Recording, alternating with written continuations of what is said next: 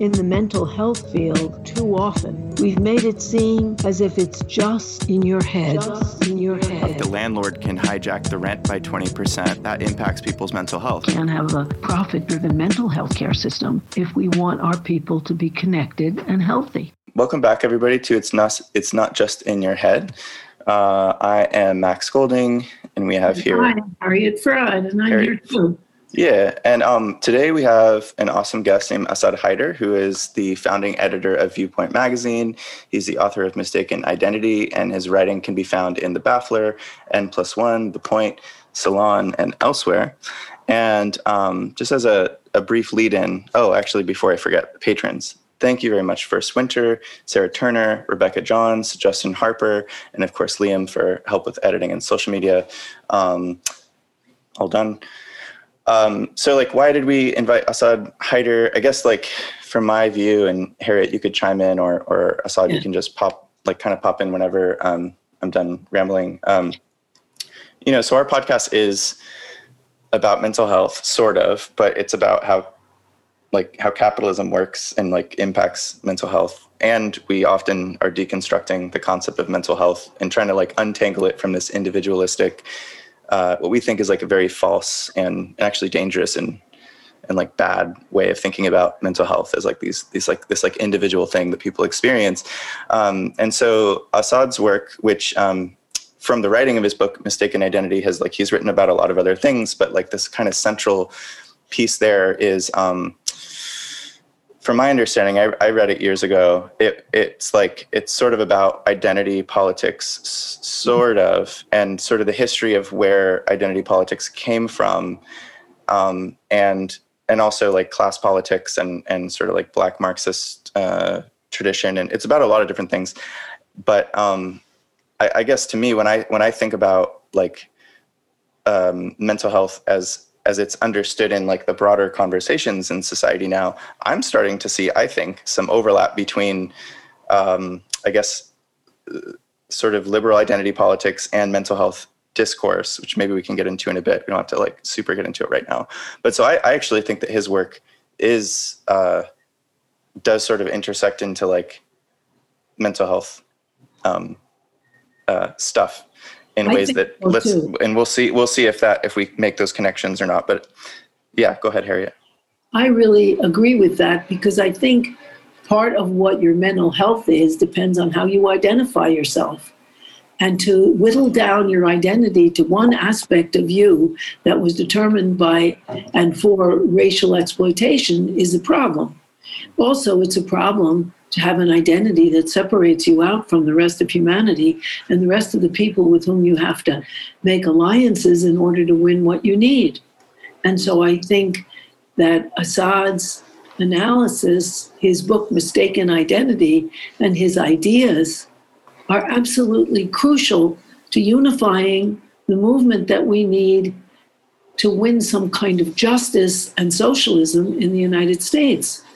Because if everybody identifies only as Black or Puerto Rican lesbian or whatever else, without seeing that we need alliances in order to win whatever we need, we'll lose, and we'll continue to lose. And identity politics has been part and parcel of our losing. So I really welcome a chance to talk with Asad and have him explain more of what he thinks, because it's very important. Yeah, I mean, I guess without just asking you a bunch of questions about the book, I mean, we could do that. But do you see that, any of those kind of connections with that discourse on sort of identity and the way that people are talking about mental health these days at all? Do you see that? It's interesting to look back and think about what this book was about and why I wrote it, or what I thought or was expressing, because being an author, there's something about it which is also a little bit like identity, in the sense that, you don't completely determine the meaning of the things you say, and just like you don't really completely determine who you are. That's not something that is just a product of your volition. And it's not one thing either. It's always something complex. And so at a certain level, the book escapes you and goes and does other things, and then you go other places too. So I think that's actually an important part of what is behind the book. And I mean, here you were talking about identity being understood in terms of just one thing, one attribute you have, an attribute that actually has been assigned to you by a historical process and that plays a political role.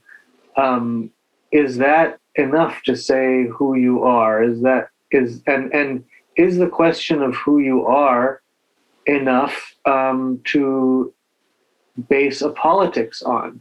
And I think it's important for us, and it'll be interesting to hear how you think this plays into, for example, broadly mental health, and for example, specifically like a clinical encounter and what the result is of treatment and so on. I mean, is it about coming up with a unitary and solid identity? Is it about taking on a different relationship with your identity? I think that it's important, from my perspective, that we have a critical relationship with our identities, and that we don't have some kind of certainty about who we are, but are able to put that into question and to situate it in the world, in a world with others. And that's maybe these are abstract points, but they are very important to me in thinking about these questions.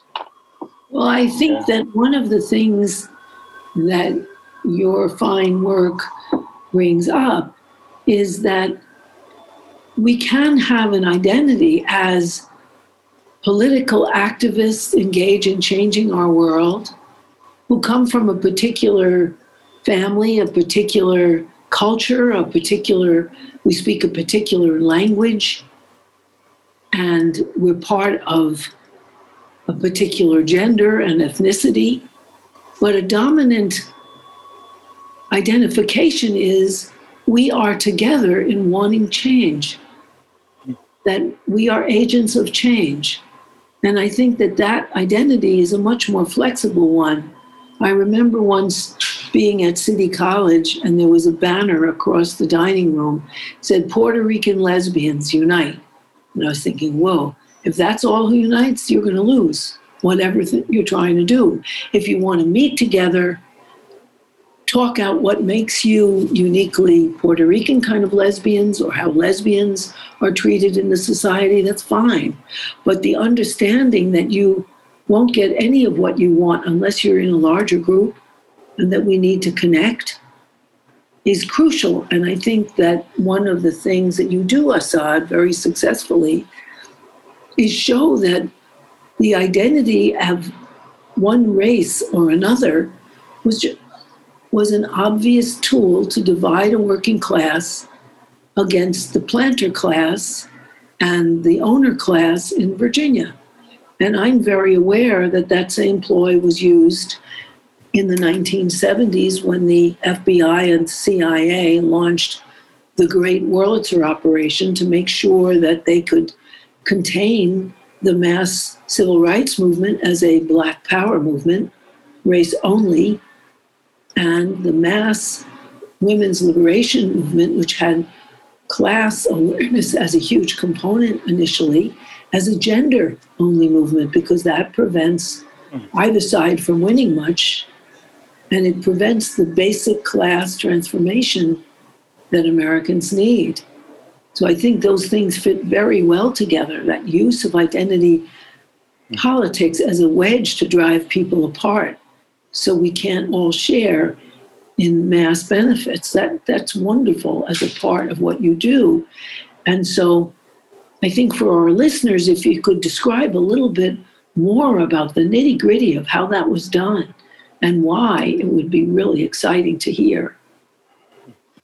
Well, I want to pick up on one point, which is about, let's say, something about unity, which is that, as you pointed out, we all have differences, and we all have actually a kind of, we have infinite differences really from each other. And anytime that you set up an identity group, you're essentially that's about sameness. Really, that's about saying this group, we're all the same based on this one attribute that we have out of infinite attributes, and all of these other attributes are going to be different, and we're going to like construct a sameness out of this and then draw a boundary around ourselves.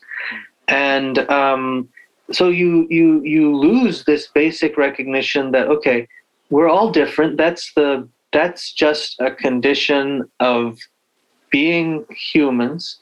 And that's an important thing to recognize, because sometimes the response to identity politics will be that, well, underlying it all, we have the same interests and we have the same human nature and we have the same, et cetera, et cetera. So all of this identity stuff is divisive and so on. But I think that actually misses the, first of all, the recognition that really we have infinite differences. And then second, what unity really is, because I don't think the unity is something that just exists as an expression of our human nature or something like that. Unity exists when we come together around a political project, and when we come together and say that this world is unacceptable and that we want to fight for another one. And that is a kind of unity that doesn't change the fact that we're all different. We may have, and in fact, it assumes it. It assumes that all people who are different in so many ways are capable of coming together and saying that we want the freedom and equality of everyone. And that is the kind of unity that I advocate and that I think is essential. As to the other point, of course, in Mistaken Identity, and I have a chapter going through basically how race was invented in the specific context of the United States and in the specific processes of plantation slavery and the production of commodities. And one of the important things about that, and it's kind of, sometimes it seems like this is in the background and you can miss this point, but this is a very important point, which is that the reason that we have to look at that history is so that we don't, is to refute the idea that race is just something that's always been there and it's just part of what human beings are. Because, it's no longer common that people believe that there are biological hierarchies between people. Some people believe this. You have the bell curve kind of stuff, the IQ stuff. People do still, Andrew Sullivan's like talking about race science as though this was the 19th century. And so you have that, but most people don't think that. Most people don't think in those terms. But nevertheless, there's still, I call it racial ideology in the book, there's still this idea that race is an attribute of a person and that we can identify different groups of human beings that share this attribute and that those are races, and that maybe all the different races are equal, maybe one race isn't better than the other, but the underlying assumption is that there are races. And the reality is human variation does not allow us to make these, Richard Lewontin refuted this long ago, and human variation doesn't allow us to say that people already are divided into racial groups. So that's something that is historically produced. And it's something that it's very hard to come up with some kind of general theory about it. A lot of people try to do that. And I don't think that that's quite right, because are the concepts that and the categories that people are classified with in the Spanish Inquisition the same as the ones that are happening in colonial slavery? I think that these are different histories, and we have to understand them in their particularities. And so when in the United States, we're talking about a process in which race is invented, and race is invented because there was a need to for the owners of plantations and for the people who are profiting off of forced labor, they had to find ways of disciplining a labor force and of continuing the flow of laborers, and differentiating between the laborers that had voluntarily migrated from Europe and the ones who had been forced to come from Africa was, and they did this, legally, and it didn't happen all at once. That there wasn't this differentiation at the beginning. It was developed over the course of of many years through laws, and so that was constructed. That was these categories were produced, and they came out of this set of social relations that were based on exploitation. And so that's another point that's important, that if once we recognize that race isn't just a part of human beings and it's not just something that already exists, the next thing that we have, the next step conceptually is we kind of have to keep reversing our common sense assumptions. That it's not true that people are oppressed because of their race. This point was made very well by Oliver Cox, and I don't really go into him in the book, but you can find, he had a book called Caste, Class, and Race, which is massive. But if you can just, it's for free online. You can find it, and you can just read the part on race. And he pointed out, look, it's not that people are oppressed because of their race. When people are oppressed for all kinds of due to all kinds of different processes, and he identified capitalism, because he said, the reality of world history is that Europe develops capitalism, it develops this military power, and then it comes to dominate the rest of the world. It's not because of something about Europeans, and they don't dominate other societies because there's something weaker about those other societies. This is a historical accident, and it results in a situation of domination. And that once you have this relation between the dominator and the dominated, then the idea comes about that, okay, this is the case because there are natural hierarchies, because these people are not capable of governing themselves and so on because of their race, and we can now identify all kinds of characteristics they have that allow us to make this claim. And so it's not that people are oppressed because of their race, it's that people are classified as being in a race because they are oppressed. Mm-hmm. And so that we have to turn that reasoning around. It's very important, because otherwise we're reproducing all of these essentially racist ideas that races already exist.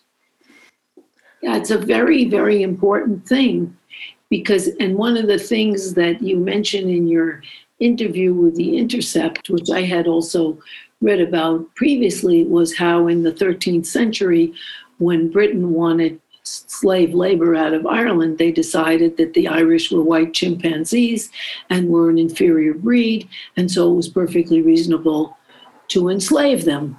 That you can create a race out of people who look just like you. I mean, it's a creation of an inferior people for the purpose of super exploitation of them.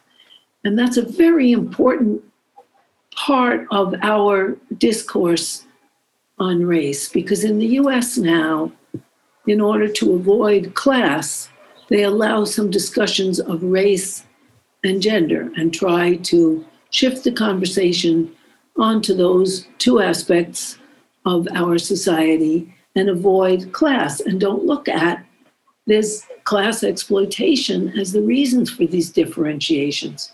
Exploitation of women in the home and free household labor and emotional labor and childcare, and of people from Africa as slaves in production of tobacco and cotton and so on. That we have to see these as human creations attached to differences that are insignificant in and of themselves.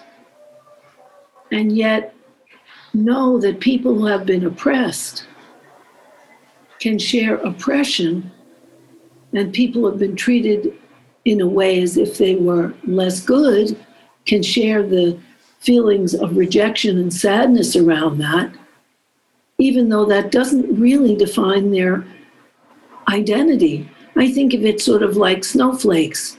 Everyone is unique, but they're all snow, you know? We're all people. So I almost want to take a counterpoint, even though I'm like the sort of you're a class reductionist thing people say to each other probably applies to me a lot at this point. But I want to actually take a counterpoint to this and say, like, okay, so here's an example. A couple nights ago, I was hanging out with a fellow therapist friend who's Latina, Mexican, speaks Spanish, and we were just talking about like clients, and you know, she mentioned we were with somebody else, and she explained like, yeah, I mostly work with like Spanish speaking, you know, like immigrant people and stuff, and I asked her just out of curiosity, like, how many Latinos in like Southern California that want to see a therapist and only speak Spanish, like how many do you think would prefer to speak to like another Latino person who speaks Spanish versus like if there, say, was like a white therapist that was fluent in Spanish, but they weren't Latino? Like, how much do you think like the average Latino like really cares? And she was like, my guess is like 80 to 90% would definitely prefer to sort of culturally match with somebody, and for it not to just be like the language thing. And I was like, yeah, that's interesting. That totally makes sense. And like, I've looked at research on what we call like ethnic matching in like the therapy and counseling world, where there is, if I'm remembering correctly, if there's any like super brainy listeners that are like, that's wrong, I'll show you counter research. The research I remember is that ethnic matching does actually sort of accelerate trust, like that there is more trust out the gate between people. But over time, like if you're not matched with someone of the same ethnicity or maybe other sort of quote unquote identifier, whatever, that eventually you can build the same amount of trust. It's just like if you like stick around or whatever, right?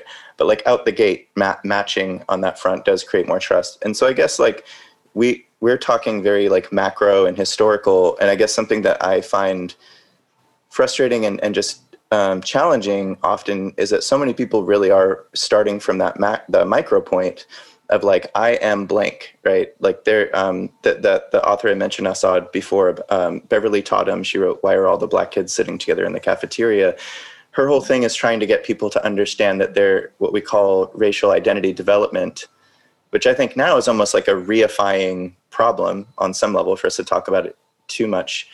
But that there's, if you just say like you get your average white kid, your average black kid growing up in America, that there are certain sort of developmental stages, as she argues, and I guess there's some, you know, sort of social science research on this, that there's certain cultural messages that you receive at different stages of your life where you are told, for example, like an average thing for white kids is that whiteness isn't really like a thing you're told you have, you're just sort of told you're like a person and you can just grow up and like be this person or whatever. But like if you're black, there's like several different points in your life at which it's like you're black and so this, you're black and so that, or you're black and so not this or not that, right? And so on that micro level, that there's these sort of like points of your quote unquote identity that are forming where your sense of self is actually being shaped by, I think, all the things we're talking about on the macro level, where like there's all these historical and political economic forces that explain why the micro piece is what it is. But since so many people start at the micro point, it's not like people are unwilling to take a deeper dive into the history and the broader forces that, you know, reinforce this whole problem. But it's harder to get to where we are talking about this than if people are starting from like, well, as a woman, XYZ, as a black man, XYZ. And that so often I feel like, and I'll shut up in a second, but that there's these, how do I say it? There seems to be some sort of reinforcing effect, and I don't know exactly what it is or where it's coming from, but for people to stop at the micro level and just say like, this is who I am, this is reality.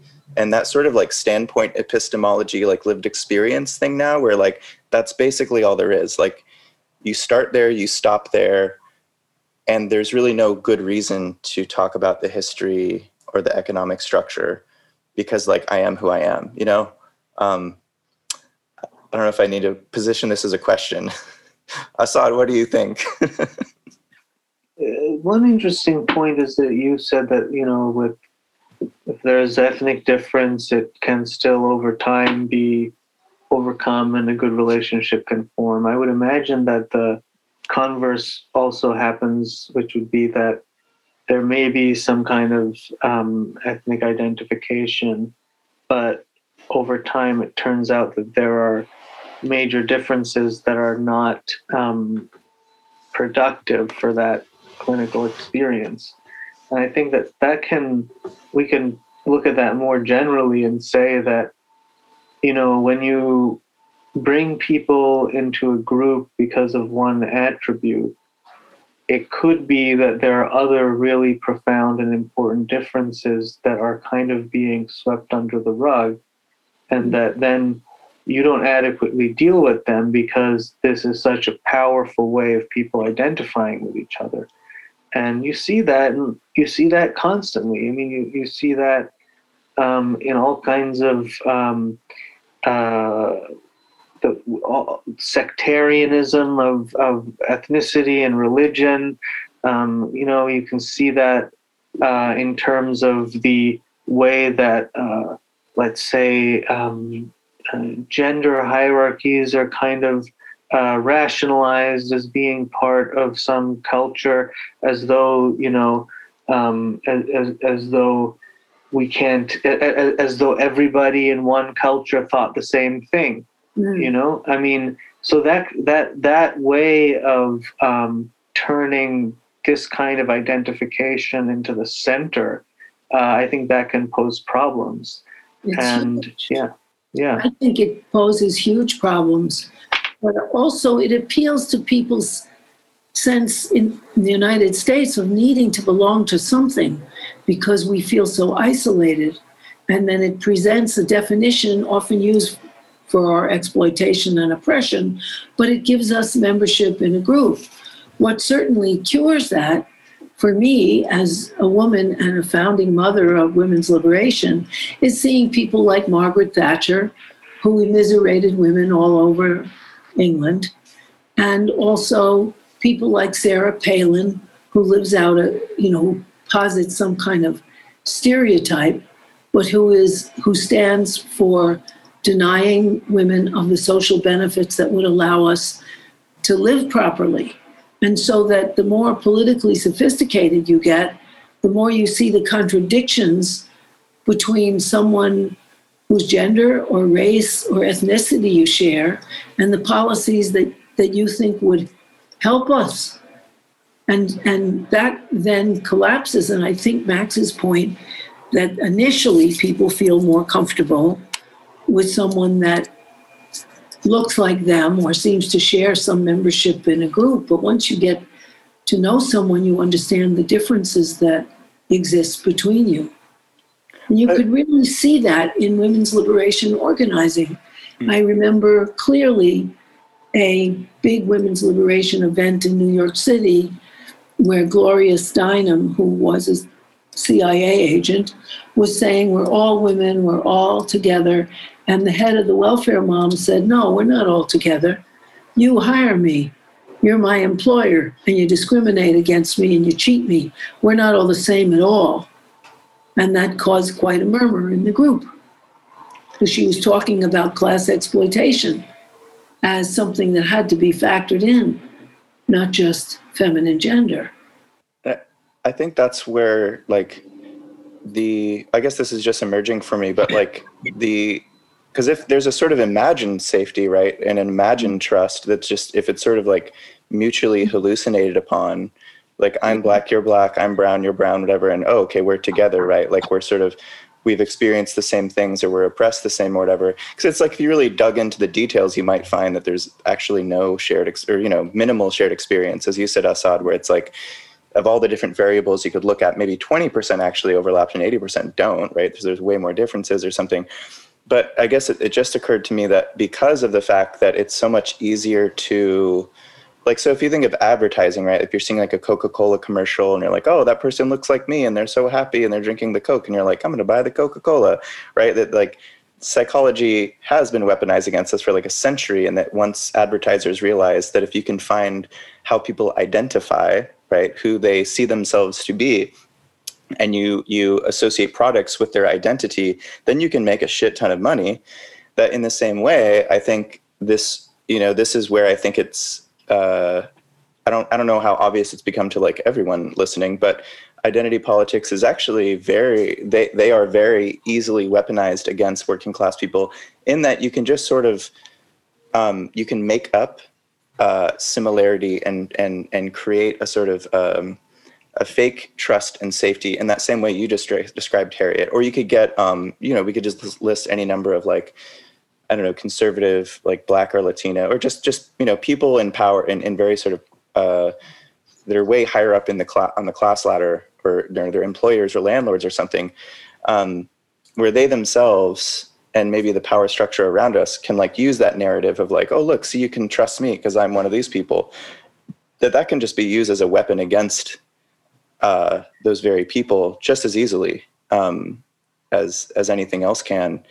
But I think, I guess that's why it seems to me it's even more important for there to be more, I guess, critical conversations around this that don't sound like they're, because the dangerous thing I think for us too is, especially in the mental health world now, especially like where there's these terms like microaggressions and triggering and safe spaces and all of those kinds of things, like we have to be kind of careful as to not say like you're wrong about your lived experience kind of thing, right? Like that's really sensitive these days, where if someone says like this and this because I'm a woman or because I'm Black or something, especially me as a white guy, if I'm like, well, I don't know if that's totally true. Like I can't be like, well, it's not true. Like, no, you didn't experience that. Or like as someone says, as a Black person, XYZ, and I'm like, well, actually, no, like 5 Black people that think the opposite thing.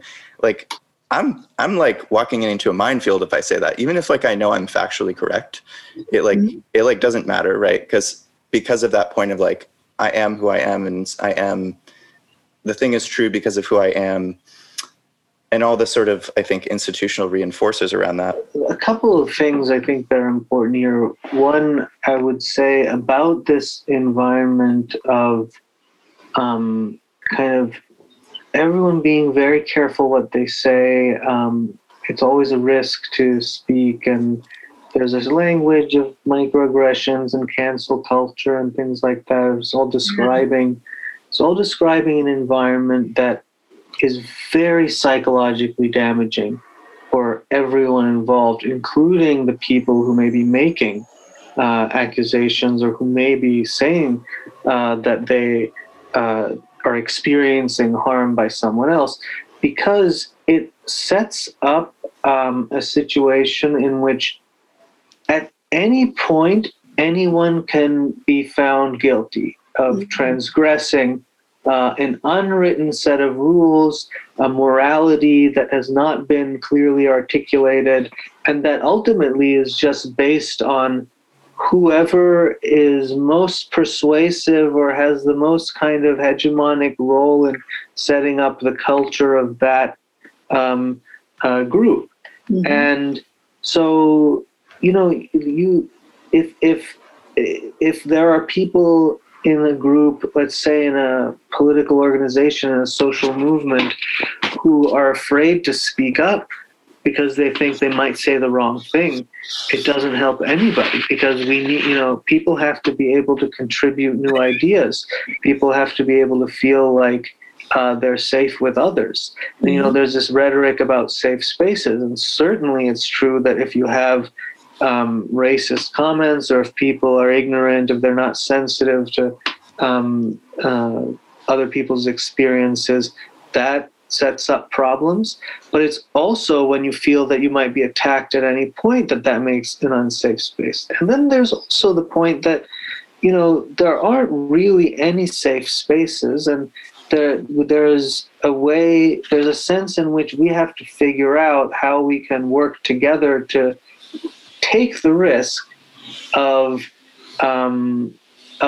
working with others and working through problems, because we can't imagine that we're going to have a pure situation in which, everybody will everybody will have the total piety and moral rectitude. That will not happen. Everybody has to be able to speak and be capable of working through the contradictions and problems that come up. I think that that's important. And the fact that we don't have that is really hurting everybody, even the people who say that we should be doing these things, I think ultimately are going to suffer from that. I totally agree, because if you're going to have interchange, you can't sit in judgment and condemn people, because it ruins the whole environment in the group. No one wants to be in a group in which there's hostility and judgment. And so people will drop out. And also people do come from different places.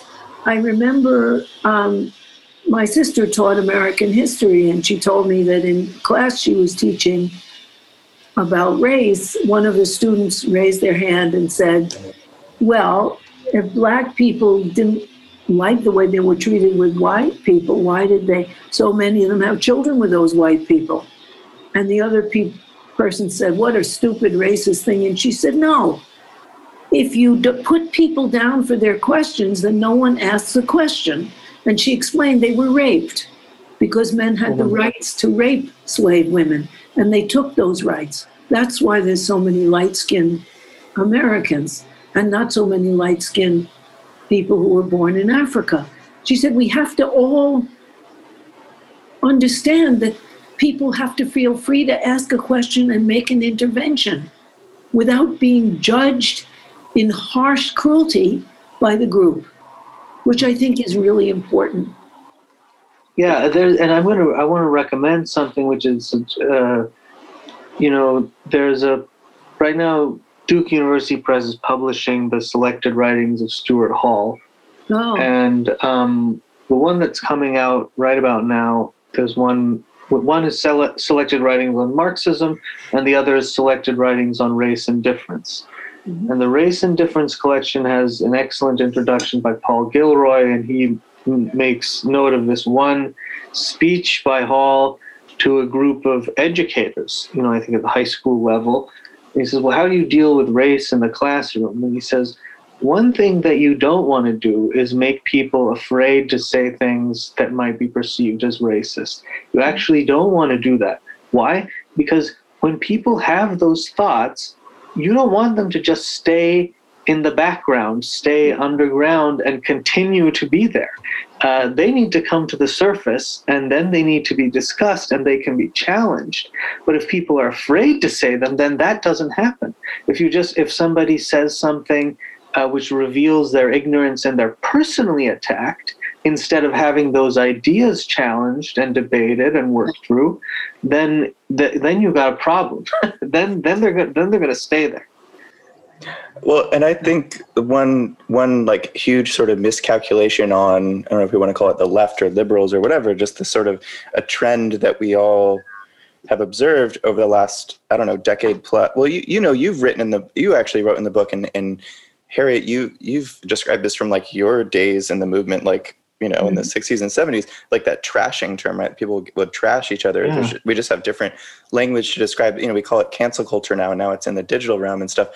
But I guess I think what I find to be a miscalculation is that I think, I lived in Isla Vista. It's like the college town around UC Santa Barbara for like 7 years. And what I kept seeing over and over again was this sort of, I think people thinking that it's a kind of activism, that you are engaging in social change to like, almost, it's like programming your mind to look for, maybe it was Mark Fisher is the one who in the Vampire Castle thing he wrote of like the, like in academia, if you're grading papers or you're looking at your own paper and you're trying to look for like in the sentence, you're like, aha, I found a grammatical error. And you're like, slash that out, going to let that student know they fucked up and they need to rewrite that paragraph or something, right? It's almost like turning your mind into that mode in social interactions, waiting for the racist, sexist, homophobic, transphobic, fatphobic, whatever, right? You're almost like on this like threat detection crusade. And then you're like, actually, that was really problematic. Like, no, that's not the right word. And then others around them being like, having to actually take a side of saying like, yeah, I'm with the person who sort of called out the other person, or defending the other. And then it's just this sort of like high conflict interpersonal eggshell situation that I think like a lot of, what I mean by miscalculation is I think there's like a lot of people like right now, probably people who are listening, who do that thinking that it's a kind of activism, right? That it's like they're engaging in a social change project. And I guess, to maybe like validate the side of it that like maybe is social change is I think the good faith thing that's happening is like there is a sort of an interpersonal, microaggression that is being that I'm observing, and I've been sort of taught, because there's still in a lot of sort of social justice literature and certain college classes and stuff, they'll say like, when you see it, say something, like disrupt the thing right then and there. Like we can't let these things, we can no longer allow this oppression to occur. And so people think they are, like you said, Asad, like there hasn't actually been a sort of like consensus on whether this is actually like, whether we agree that on the morality of this, like, is this actually moral behavior or not? But I think that there has been a sort of hegemonic sort of trickle down into a lot of minds of like, this is the moral thing to do, it's social change, and I'm disrupting oppression. And that there's maybe there's sort of longer term strategy, I don't know if they think this far, but it's like, eventually there'll be less of these microaggressions the more we call them out, and then there'll be like less oppression, right? Like maybe that's like my best attempt to say like, yeah, this is what makes sense from their perspective. But I think again, like if you zoom out a little bit and you're like, okay, I don't know, all the bigger scale problems, whether it's like climate change or whatever, name all the like really big issues. It's like, do we really think that like programming your brain to go into like interpersonal slight threat detection mode is like the best we can do for activism, especially when it creates this like fearful culture where like now so many people are like, I don't even know if I should talk anymore, right? Yeah, well, I do think that one of the things that's a big mistake on the left is to think of us as we are leftists because we're moral police. We're not a religion. We don't believe in absolutes. We have to see people as a continuum, and that we need each other in order to get anywhere with political change. And so there has to be an acceptance, not of personal attacks. Personal attacks alienate everyone, and people's righteous religious condemnation is a huge mistake because it doesn't build alliances. And if the left is going to ever have an impact, it can't spend its time condemning each other, but has to build alliances, which doesn't mean allowing people to be called insulting names, but for someone to say, well, I get your point, but I think that word could be damaging. How could we put it another way or something? Mm-hmm. Yeah. I think, one of the psychological theories that I think about a lot is a very old one, which is that of Spinoza. And he had this whole analysis of superstition. Why is it, you're right to compare this to religion. Why are people superstitious? And what is superstition? We can say it's like people believe in miracles or whatever, but when you get down to it, it's just that people believe things on the basis of obedience rather than on the basis of reason.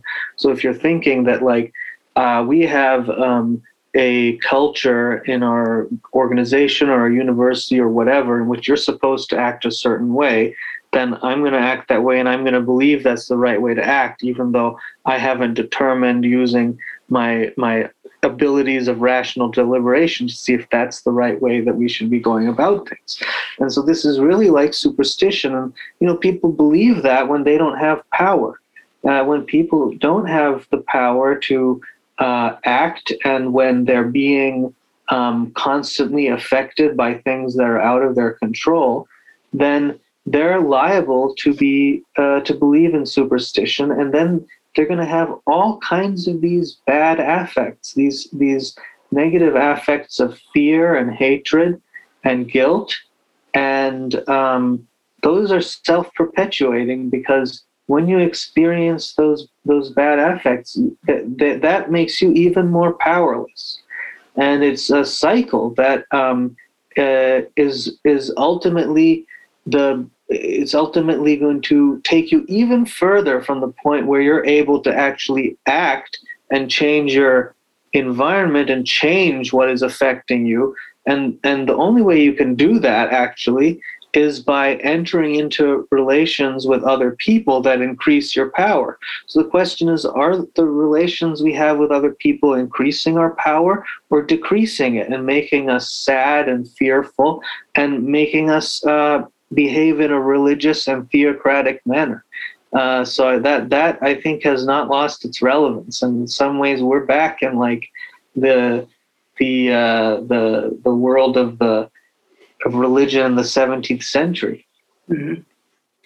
It's really important that you escape from the whole idea that politics is morality in the sense as you have the answer and the truth. And people who don't subscribe to your truth are enemies. That is a terrible attitude. Well, it's witch hunting. So something that it's funny that term class reductionist or class reductionism that's kind of emerged. Maybe it's been around forever. I just only noticed it maybe in the last 5 years or something. But I mean, I'm seeing this term like class first politics kind of stemming, I think, to try to clear things up a little bit. What's started to attract me to that is like, I've been super active in like a tenants union the last year and have done, some by some measures failed labor organizing, maybe, I don't know, just a lot of salting, I guess. But what kind of occurred to me in like engaging in those sorts of quote unquote class first things, like we're all tenants or we're all workers or we're all whatever, is finding that like in this kind of weird, ironic way that when I was less focused on, I want to be like an ally to the XYZ people, which is still very popular. Like I'm with the marginalized and I'm going to support, I'm going to call you out for doing the thing that hurts the other people that I abstractly support or whatever, right? That kind of activism. That when you're actually starting from a point of like, so we're all in the same sort of economically exploited class. And then you start looking around at who those people are. Like in my apartment building right now, where I'm talking to you guys, like there's actually a very diverse, from age to ethnicity to gender to, whatever kinds of jobs that people have.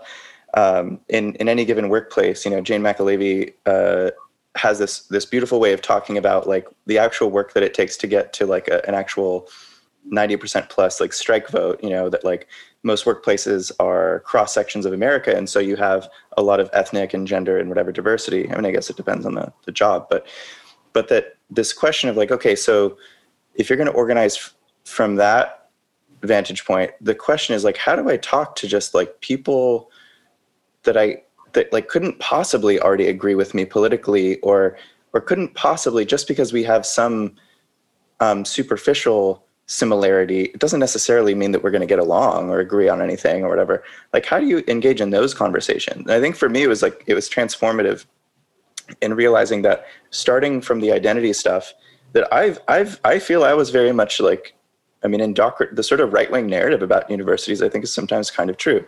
Like in university culture that I was in for like 7 years and on like a college campus, college town, that I was kind of taught that like, it's all about identity all the time. And especially as a white male, I need to kind of like shut my mouth and like support other people sort of somehow, like uplift voices and all that narrative.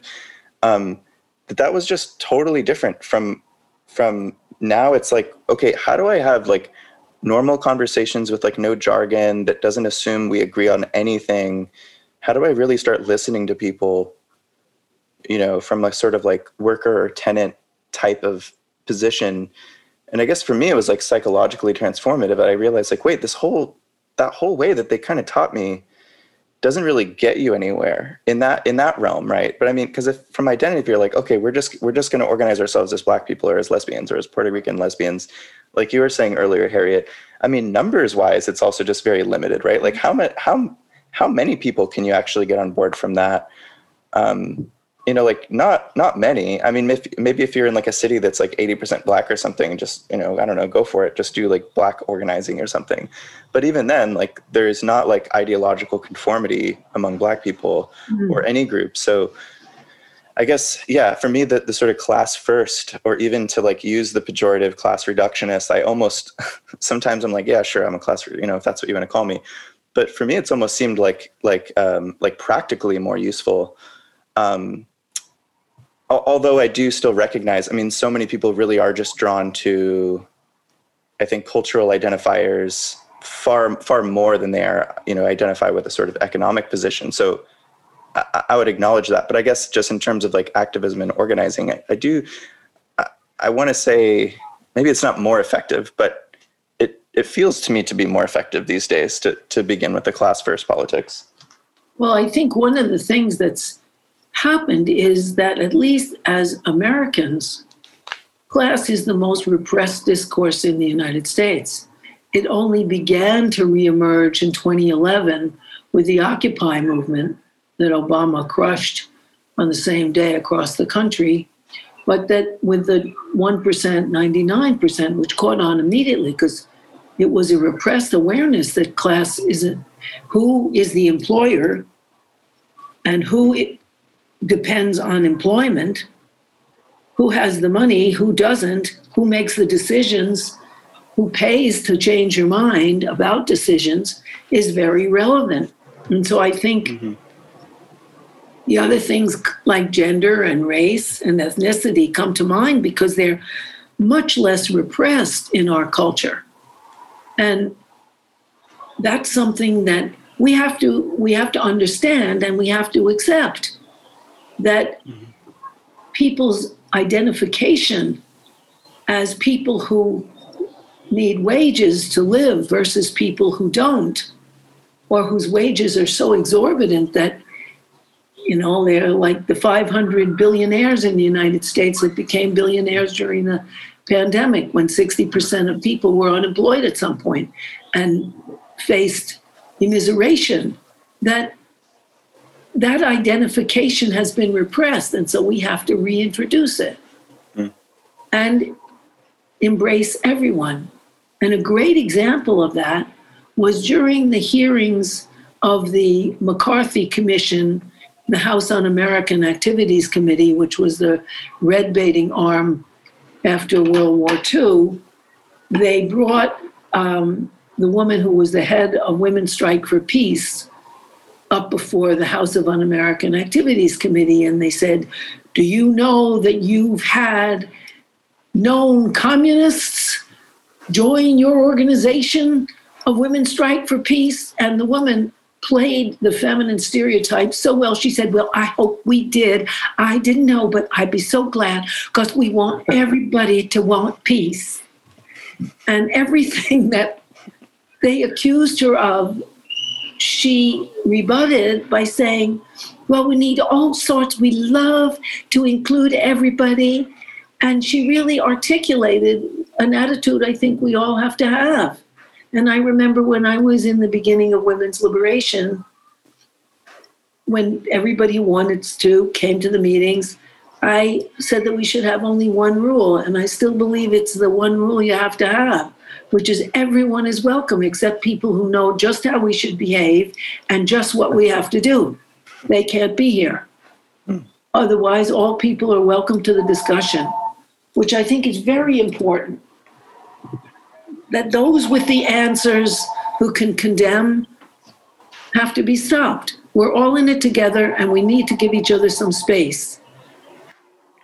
Yeah, I think that's a great point. I think this issue about the way that class is repressed in American politics and American public opinion, that's very important. And one thing we can ask is, why is that the case? And I think, there are a lot of reasons, and it goes back to this question that was posed by sociologists and historians: why is there no socialism in the United States? And there are a lot of different reasons we can get into about what makes the United States so different from Europe in this regard. One thing is race. One thing is the fact that the central role of slavery in the country, the role of migration. There are all kinds of ways that affected the possibilities of a labor movement. W.E.B. Du Bois in Black Reconstruction, he says, there were two labor movements in the United States. One was the movement of the wage laborers, and the other was the abolitionist movement, because that was a labor movement. That was a movement for the forced laborers to have their freedom. And the two labor movements didn't come together. And that was the great failure in American history. And so that's an important point. And there are all kinds, that coming closer to the present, the other reason why class dropped out, of course, is just McCarthyism is the illustration. Everything that went from the early around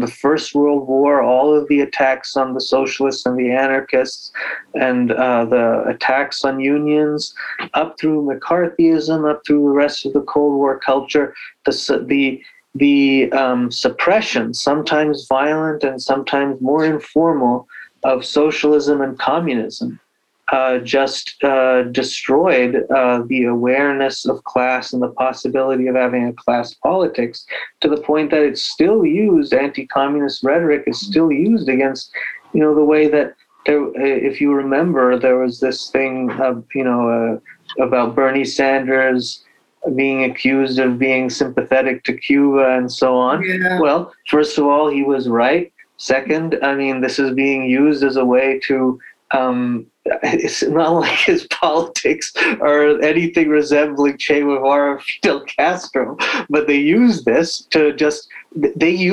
anti-communist rhetoric still just to attack the idea that people should have health care like they do in Canada or England.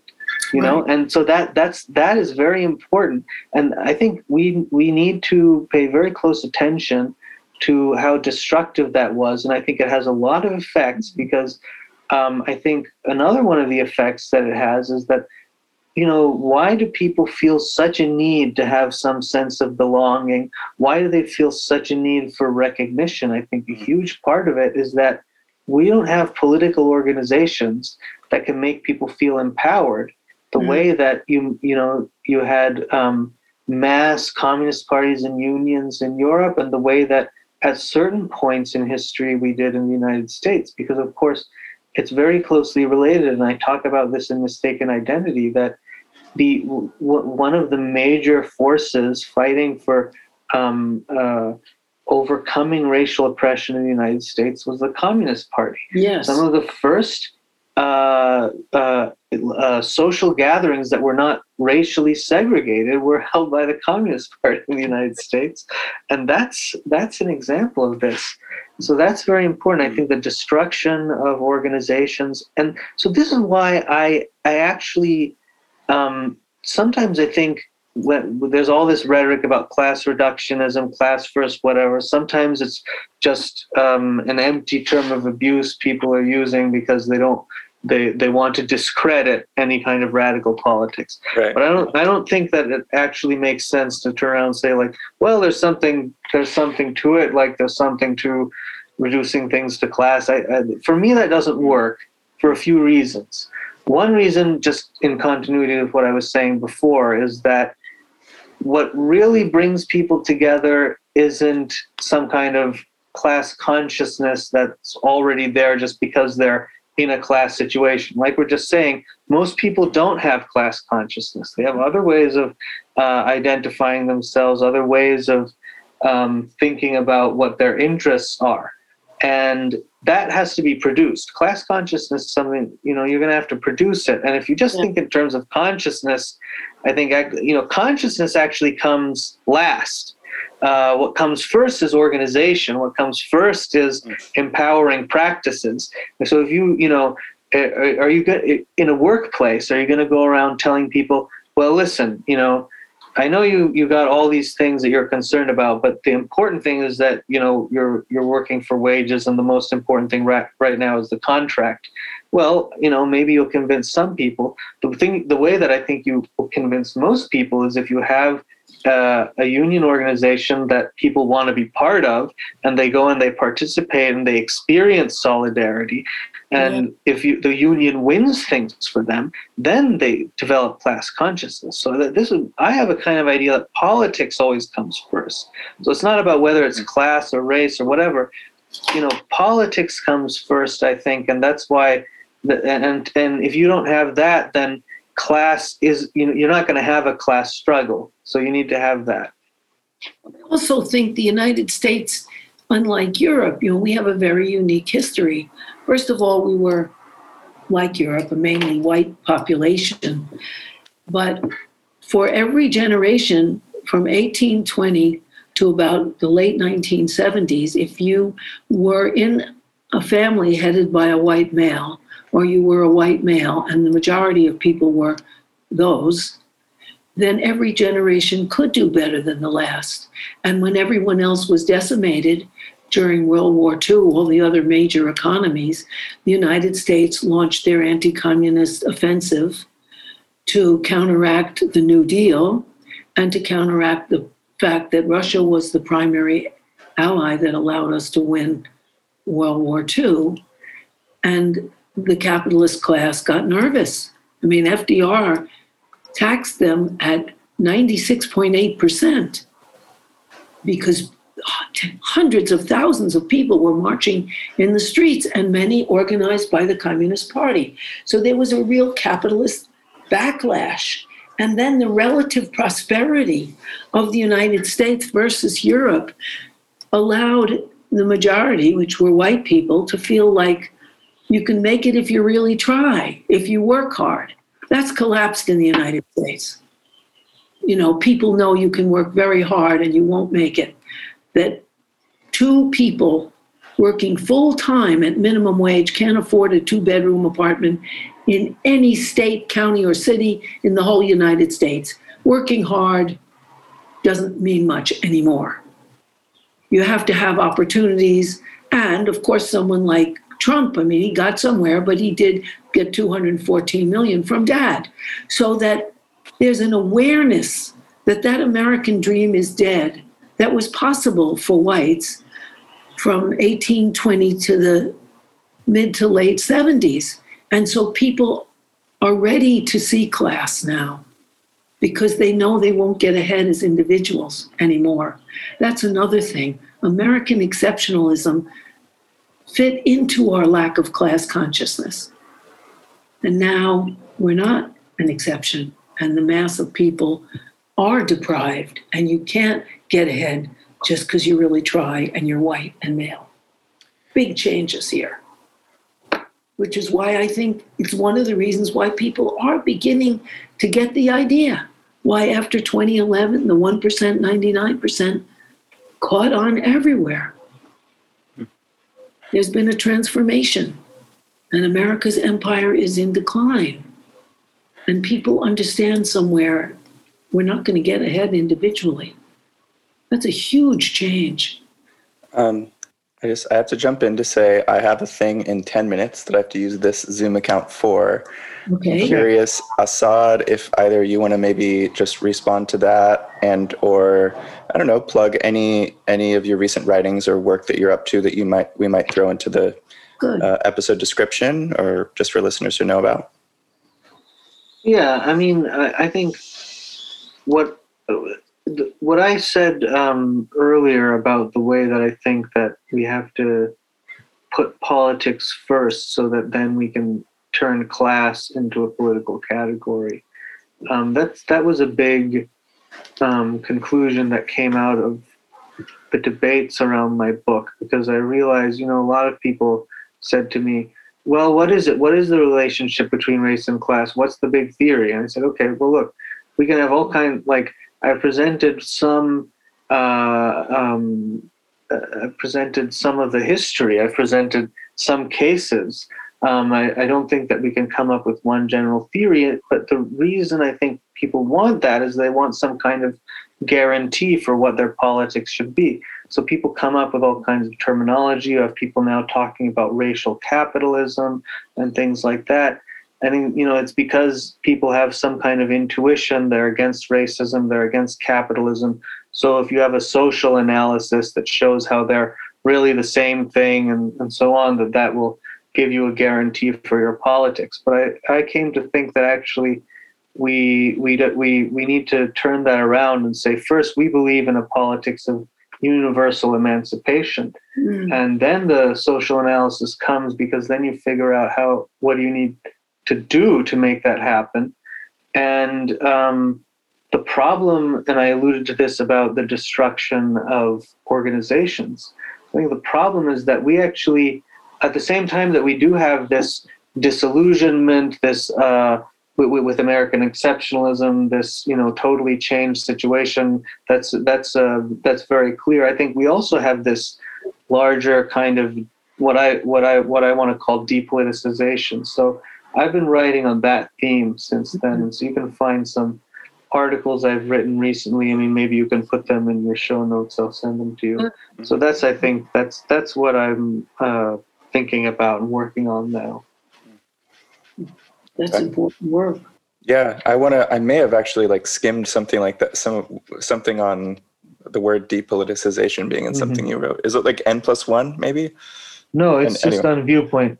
Oh, okay. Yeah. Well, let's get a couple links from you off when we sign off. But yeah, I wish we could go longer. This has been such a great conversation, Asad. Very important. Just really appreciate your brain on these topics. Yeah, great talking. Yeah. Great conversation. Thanks to you both. Thank you. Of course. Okay. Thanks to our Patreon listeners who allow us to survive here. Yeah. And if anybody wants to contact us if you have feedback or thoughts or reactions or whatever, just email us at itsnotjustinyourhead@gmail.com. If there's something you wanted to say to Asad, send it to us. We could forward to him. If you want to support the show, you can become a patron and get early access and other perks. We're having a monthly reading club now as well. So just go to patreon.com/itsnotjustinyourhead. By the way, listeners, if you have enjoyed anything you've heard Harriet say in this program, you will definitely enjoy Capitalism Hits Home, which is a solo program that Harriet does through Democracy at Work, which is a worker-owned cooperative that produces other great programs such as Economic Update with Richard Wolff and the Anti-Capitalist Chronicles with David Harvey. I can't recommend enough that everyone also listen to Capitalism Hits Home if you enjoy It's Not Just in Your Head. Capitalism Hits Home is a sort of broader overhead view. It explores the way that capitalism shapes our personal lives, our psyches, our relationships, our families, and it looks particularly at the sea change in American personal life as all Americans, but the top 10 or 20% of Americans, have our security and our chance for a future become as precarious as it always was for minorities and families headed by women. It's not just in your head, and Capitalism Hits Home are definitely complementary. And if listeners would like to check out Capitalism Hits Home, Harriet, where should they go to find it? Either on YouTube or Democracy at Work or on my own website, harrietfraud.com.